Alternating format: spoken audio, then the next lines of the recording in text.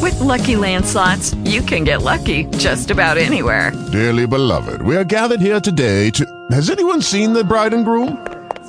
Sorry, we're here. We were getting lucky in the limo and we lost track of time. No, Lucky Land Casino, with cash prizes that add up quicker than a guest registry. In that case, I pronounce you lucky. Play for free at LuckyLandSlots.com. Daily bonuses are waiting. No purchase necessary. Void where prohibited by law. 18+. Terms and conditions apply. See website for details. Well, this is music we haven't heard in a while. The music brings in Pete Dougherty, the Green Bay Press-Gazette, PackersNews.com. However, I don't know if I was supposed to issue that intro because, sadly, and I do mean that, Pete, you're furloughed right now, correct? I am. What is that? So give me a concept of what that means. So, I mean, I understand the term furlough, but in your world, what's your understanding of its duration or how it's going to work for you? So it's a week long, and it runs from Sunday through Saturday, and we can't check email. You can't talk to anybody at work discussing work. If they're friends of yours, you can, of course, talk to them, but no discussion of work, because if there's any of that stuff, then the whole week is gone, and you've got to take the furlough on a different week. So, you just can't do anything work-related for your work for the Press-Gazette for that 7 days. And this doesn't apply or doesn't put that in things like this. You can appear on a radio show or have. Yeah, this is my own time. I'm not. You guys aren't paying me. It's just something I want to do. This is fine. And we're friends. And not so much you and John, but you and I. I mean. Well, it goes without saying. I've been following your Twitter feed closely, and because I tried. I go to the Y every day pretty much, and so when this started, I've seen your running tweets.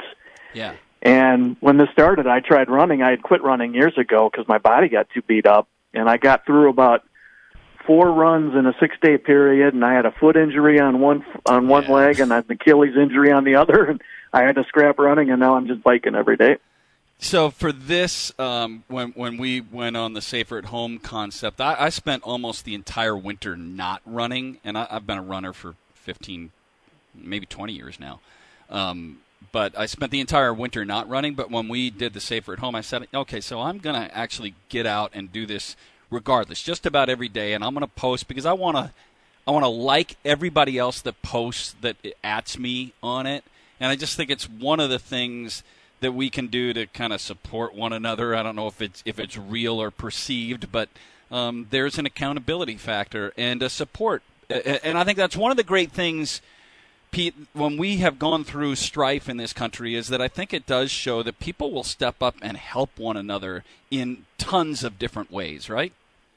It does. It's kind of, I don't know if it's surprising is the right word, but it's kind of heartwarming. I mean, you kind of see the best and worst of people, and they do come out of the woodwork, and you see all the people volunteering, like the doctors and nurses in New York City. That's that's the biggest hot spot and getting the most publicity, but all over the place. I just saw in the paper today, or just reading online before you called, that in England they've had like 750,000 people just sign up as volunteers to help bring food to elderly people who really shouldn't be leaving their house. So I think it's it's not just a U.S. phenomenon either. And these are really polarized political times, but you get down to the level where this is just human beings and lives at stake. So I think it does in a lot of ways. It brings out the best in a lot of people too. Well, and for all of this is different. All of us are living different quarantines or isolations. John's got a 7-year-old at home. I've got a 17 and 22 and 24-year-old in my house, and Kari. So it's all different. And I don't know if it's better, worse, or different. It's just yours, right? So what is your quarantine? What does your isolation look like? It's so I'm an old single guy, so it's me and 2 dogs, and I love these dudes to death, man, but I'm starting to get sick of them. I mean, they think they're supposed to eat like 4 times a day when I'm home all day. It's usually twice, and the whining, it's unbelievable. That's funny. it is really weird though that I just thank goodness for I do this out about an hour and bike ride every day, and at least when I do that, I feel like I've got out in the world and done something and gone somewhere, and when I come back, I feel like a different person, because otherwise it's just been a lot of time inside, and within a week I got TV'd out, so I've been actually probably reading more than I've been doing anything for the last, I don't know, probably week or so. So when you get to do this and you read, are you reading fiction, nonfiction? Are you reading things that you wish you would have had time to read before and didn't? Like, fill me in on that. Yeah, fiction and nonfiction both. Nothing sports related. I order books a lot, so I've got this big stack of books that I'm supposed to read, and each time I finish one, the stack is bigger by the next time, with the other stuff I order. So I'm reading right now a fiction book, and a book by Norman Mailer. He served in World War II in the Pacific, and he was only 25 when he wrote this book. It was probably it might be his best one. It's called The Naked and the Dead, and it's about the experience of being a soldier. So I'm about 2/3 done with that, and then I'm reading a book about basically the spying of World War II. It's supposedly one of the best books about how spying worked, and on both sides, and both the Axis and the Allies. And I just started that book. I like to have two books going at once in case I get a little tired of one. Sure. Seems like whichever one I'm reading, I kind of want to be reading the other one. It's kind of weird how that goes. No, I get it. It's like Brett Favre on his tractor, Yeah, when he was on the tractor, he wished he was playing football. When he was playing football, he wanted to be on the tractor. Yeah, I get it. We're visiting with Pete Dougherty, and Pete's been a friend of the show and been on the show for a long time, a lot of years. And I think almost all the time when we talk, sometimes we get into some personal stuff, some life-related stuff. But one of the things we've never done is explored the genesis of you in this business. So give us just a thumbnail sketch of how and why you decided to do what you do, and kind of how that career path began for you, and where you are in this process. Yeah, I just kind of fell into it. I mean, I grew up in Madison on the west side, so I learned how to reading the sports page, the Wisconsin State Journal. So I always followed, just like you, I was following sports really closely all my life. And then I went to school at Madison, had no clue what I wanted to go into, so I majored in English and philosophy. And I was on the, not the brightest guy, so I was on the 5-year program, not the sped-up 4-year program like you were on. And so going into my 5th year, I can distinctly remember this. I was reading, I'd started reading Sports Illustrated pretty religiously by then, and I was reading that, and I was like, you know what, I could do this better than these guys. Yeah. And so I went and talked to a journalism counselor, and they said, you're so far along, you're going to need to go to grad school in journalism, and they suggested a couple of schools to apply to, and I applied to them, and I got accepted down in Missouri. And, a year later, after getting done in Madison, I was down there, and then I got an internship in Milwaukee when that ended, and then when the internship ended, I worked part-time at the State Journal for a couple months, and when I was in Milwaukee, I got to know Cliff Crystal. I don't know if you know Cliff at all. Sure, yeah. But he used to be the sports editor up here in Green Bay, and he was good friends with the sports editor. He was working in Milwaukee at that time, so that's where I got to know him. We were both in the newsroom at midnight one night and just started talking. And so by the end of the internship, we were pretty good friends, and he got me the job up here when somebody left when I was a couple months into working for the State Journal. And when I packed up my car and filled it with all my earthly belongings, I distinctly remember thinking, if I'm not out of here in 3 years, my career sucks. And that was in December of 1987. There you go. That's awesome. In that situation, in knowing that you didn't want to be there for more than 3 years, what's kept you? Is it the kind of love affair with the concept of covering a pro team like the Green Bay Packers and its uniqueness? Has that been primarily what you think kept you where you are? Yeah, it's a huge part of it. When I had zero interest in covering the NFL when I got into this business. I was a basketball guy, And I was covering UW Green Bay. Dick Bennett was the coach. It was really interesting covering those teams. He was a great guy to cover because he was really candid, and when they played, they had a chance to beat pretty much anybody they played on any given night. It was just really interesting. But after about 4 or 5 years of that, I needed something bigger. And just along that time, somebody left, and so the backup job in the Packers was open. And even though I wasn't super interested in it when I moved up here, by then I thought, it's time to, play in the big leagues. And so I did, and it was really hard at first. The competition is really stiff on this beat. And so it was a real battle, and it was a lot of learning, but I learned to enjoy it, and I learned a lot about the league, and so that's a huge part of wanting to be here. And I loved it. I didn't think I would like Green Bay, but I liked it. Especially through Cliff, I met a lot of people within the first couple months of being up here, and I used to play a lot of pickup basketball, so I made a lot of friends that way.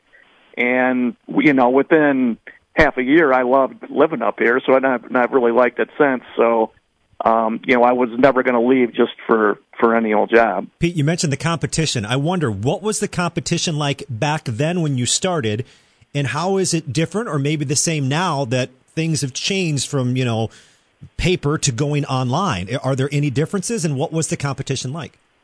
Yeah, there are some big differences. The competition then was, so you had the Journal, had their own beat writer, and they always had good beat writers.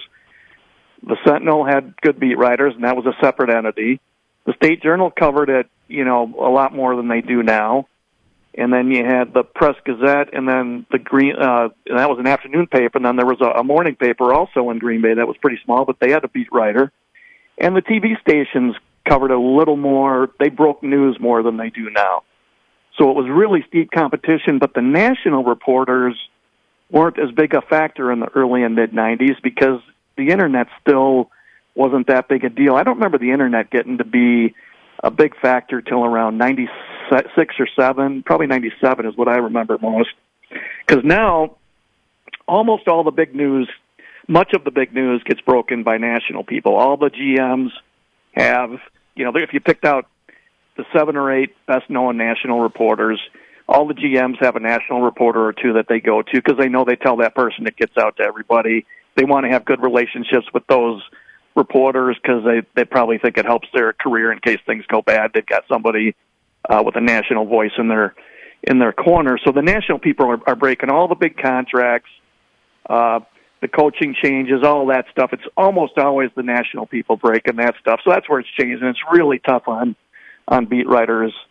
Now, that's probably the hardest part of being a beat writer now. It makes me thankful that I'm thankful that I'm a columnist and not a beat writer. The thing that jumps out as much as anything is in the 90s and early 2000s, especially in the 90s, if you got beat on a story if the Journal beat me on a story, and so I'm reading that thing the next morning, you had to live with getting beat on this big story for 24 hours, and it was brutal. It would send you into these mini depressions. Now when news breaks, because everything's online and because everything's broken on Twitter now, the shelf life of this stuff is, it's minutes, to be honest with you. So when you get beat, I know even when I was doing the beat and all this happened, you didn't take it as hard because there was always something else coming around the corner and something was old news in a half hour instead of in 24 hours. Well, that's a conversation I want to pursue, and fortunately we have some extra time, so we'll take a break here, but I want to pursue that because I think it's really interesting, and the industry changed again when a lot of organizations took their reporting in-house. So we'll uncover a little bit of that conversation. Pete Dougherty is with us. A little extended conversation as we've become accustomed to here of late, which I really love. We'll have more with Pete Dougherty coming back. This is the Mike Heller Show. On 1070 The Game, the iHeartRadio app.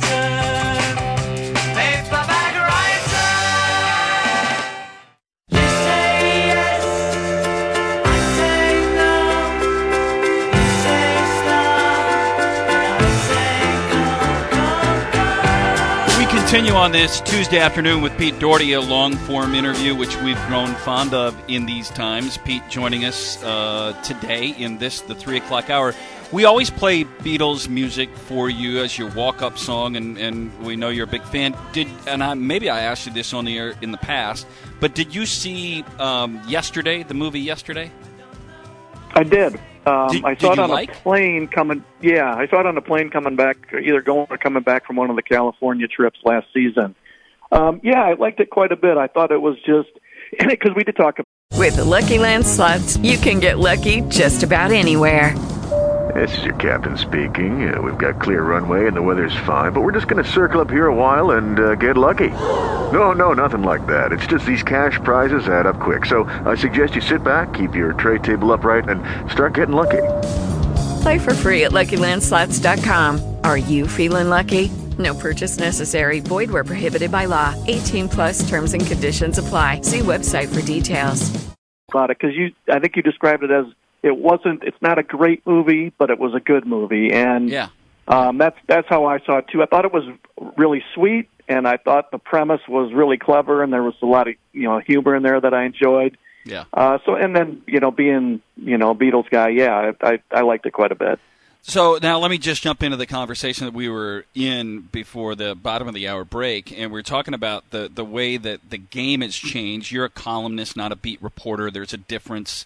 And also, one of the internet changed things. I think people have heard in our show in recent weeks that, or over the course of time, that a lot of times those stories that are broken about a team and a decision on a coach or a player or a free agent or a trade, whatever, go nationally before they go to beat reporters, and you kind of explained before why that happens.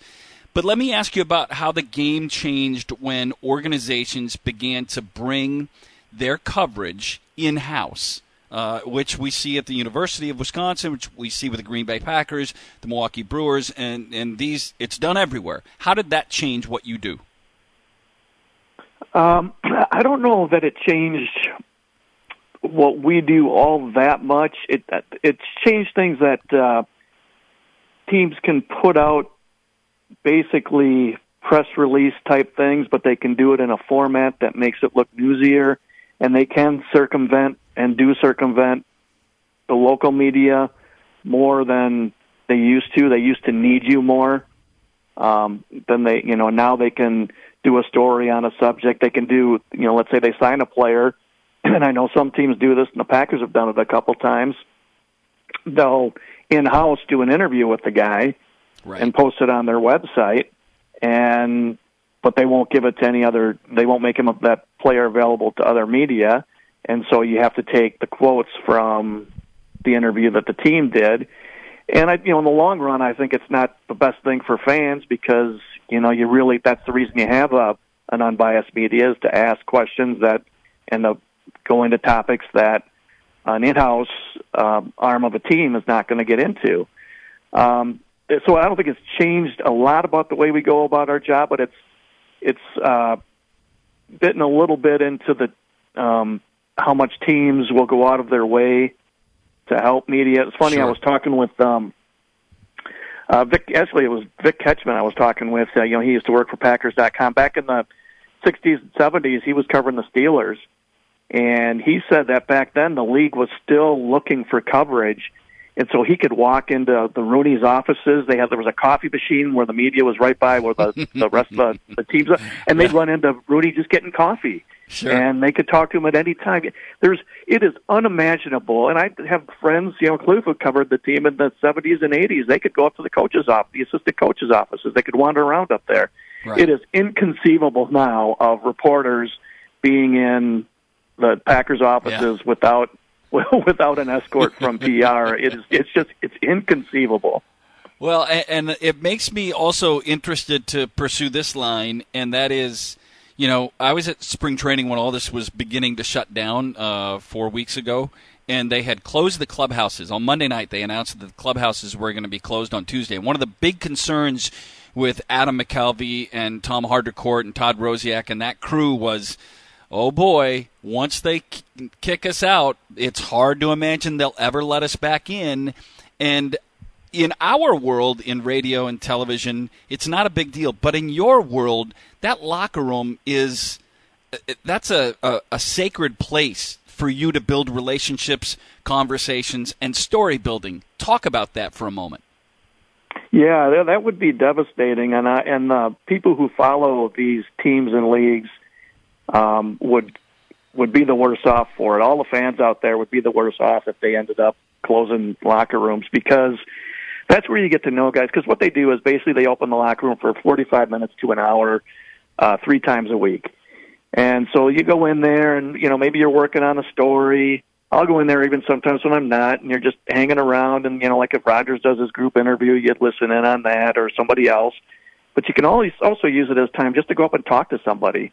And you're not even working on anything, and you might just have something you read about them or you knew about them where you could use that as a starting off point. And, you develop trust with somebody, and you get to the point where they'll be candid with you, or they'll reveal more about themselves personally.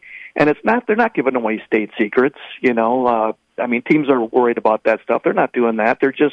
But they are maybe giving you some details that are of great interest to anybody who follows the league and follows the team. And when you don't have that trust and those casual conversations, that fosters so much exchange of information. And if they don't, I hope I'm not being naive. I'm thinking that won't happen, and that they will eventually open up the locker rooms again, and they won't use this as an excuse to permanently close them. But if that happens, that would just be devastating for, my business and for people who follow this league. You would get so much less information, so much less interesting information about all these teams and players. He's our Green and Gold insider, Pete Dougherty. How about the now in the current landscape of the NFL? Let's shift the conversation to what's going on, of course, off the field. And one of the things, Pete, is the draft, the virtual draft. I know some GMs have concerns, too, about hacking with the Zoom and whatnot. How do you think this draft is going to go off coming up here later this month?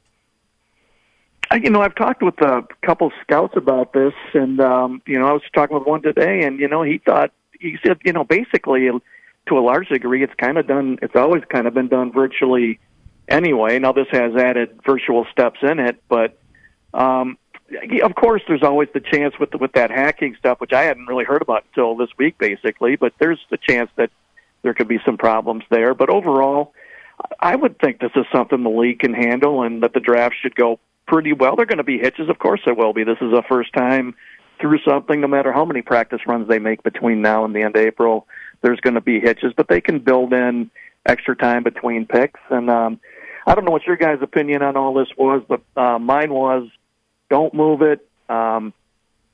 If anybody in this country can do their work remotely at this time, they should do it remotely, and that includes the NFL. I personally don't think it's a bad look for the NFL. I haven't gotten that vibe just from checking Twitter and my emails and all that. I haven't seen any pushback or much pushback at all about it, except from pundits. Basically, they're the only ones that I've seen complaining about it. So I'm not sure if you guys disagree, but I think the league should plow ahead and do it. I think it's something that's more than feasible that they can do. And I'm glad they're doing it and doing it on schedule, because we don't know what the landscape's going to be in a month or two. Maybe things will be better than we expect. It could be a lot worse too. So just do what you can now, and just take things as they come. I'm in lockstep with you. I don't think that the NFL has had missteps here. I think that they've done this the best way they can, and I think sports fans probably appreciate it. It's the one news-making entity that has gone on essentially unchallenged from what they would normally do, and I'm talking about free agency and draft preparation, and the conversation has given us some sense in the sporting public of normal in a time that we couldn't be further away from normal. Yeah, it's funny. I was at the grocery store a few days ago, and ran into a friend of mine who said, he just said, I am so glad they are doing the draft, because that'll give us something to really dig into and watch. That's something new. It's not an old movie. It's not, it's not watching old games, which I've been doing some of myself. He said, but it's new stuff. It's interesting. And they're super thankful that the league, this guy was super thankful that the league is doing it. Bigger picture here on the Packers, who obviously had a great season from a record standpoint, played in the NFC Championship game a year ago. National people think that they did a little bit of that with some smoke and mirrors, that they weren't quite as good as their numbers, their record would have indicated. If you pull back and kind of judge what the personnel looks like on this roster as they go into the draft, are they in a good spot? Are they still ascending? Can they ascend?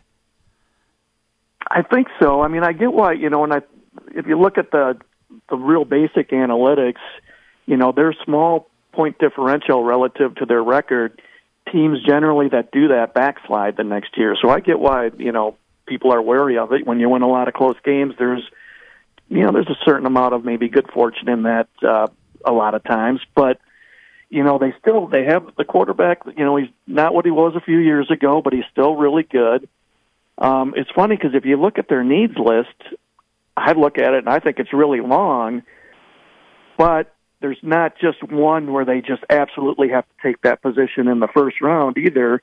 You have a quarterback like they've got, you're always in business, and if they have a really good draft, if they can find two guys who help them immediately, they're in pretty good shape and they're in business, and they the things will be keeping Aaron Jones and Devontae Adams upright. That'll be huge, just like it was last season. And they've improved their defensive personnel. I thought they were clearly not in the group with San Francisco last year in the NFC. Obviously San Francisco was a cut above, but they lost Armstead this offseason, or was it Buckner they lost this offseason? So their defensive front isn't as good. Things change so much year to year in this league. I thought it was really interesting. We had to sit down with Gutekunst. I think it was just before the combine. There was about 8 or 10 reporters in there, and somebody asked him, do you have to look at San Francisco and look at building your roster to beat them? And he said no. He said because you don't know who that team's going to be next year. San Francisco might backslide. It might be somebody else who has a different roster makeup who's the really good team. And while you have to be cognizant of your opponents, you still just have to build your team the best you can, and maybe it's you that everybody's shooting for. So I thought that was an interesting answer and probably a right way to look at it. And, basically, I mean, if you have the quarterback, you're 60-70% of the way there at least. Let's talk about that quarterback who's 36 years old, recently said in a podcast he wants to play into his 40s. Now, we've seen the former quarterback at Green Bay obviously cut ties with that team, move on. Talking about Brett Favre, Tom Brady this season, longtime Patriot, the greatest quarterback of all time. He's no longer a Patriot. If you had to guess in 4 years, by the age of 40, is Aaron Rodgers, A, still playing football, B, still playing football for the Packers, or C, playing for another team? Or D, will he replace Kirk Cousins in Minnesota?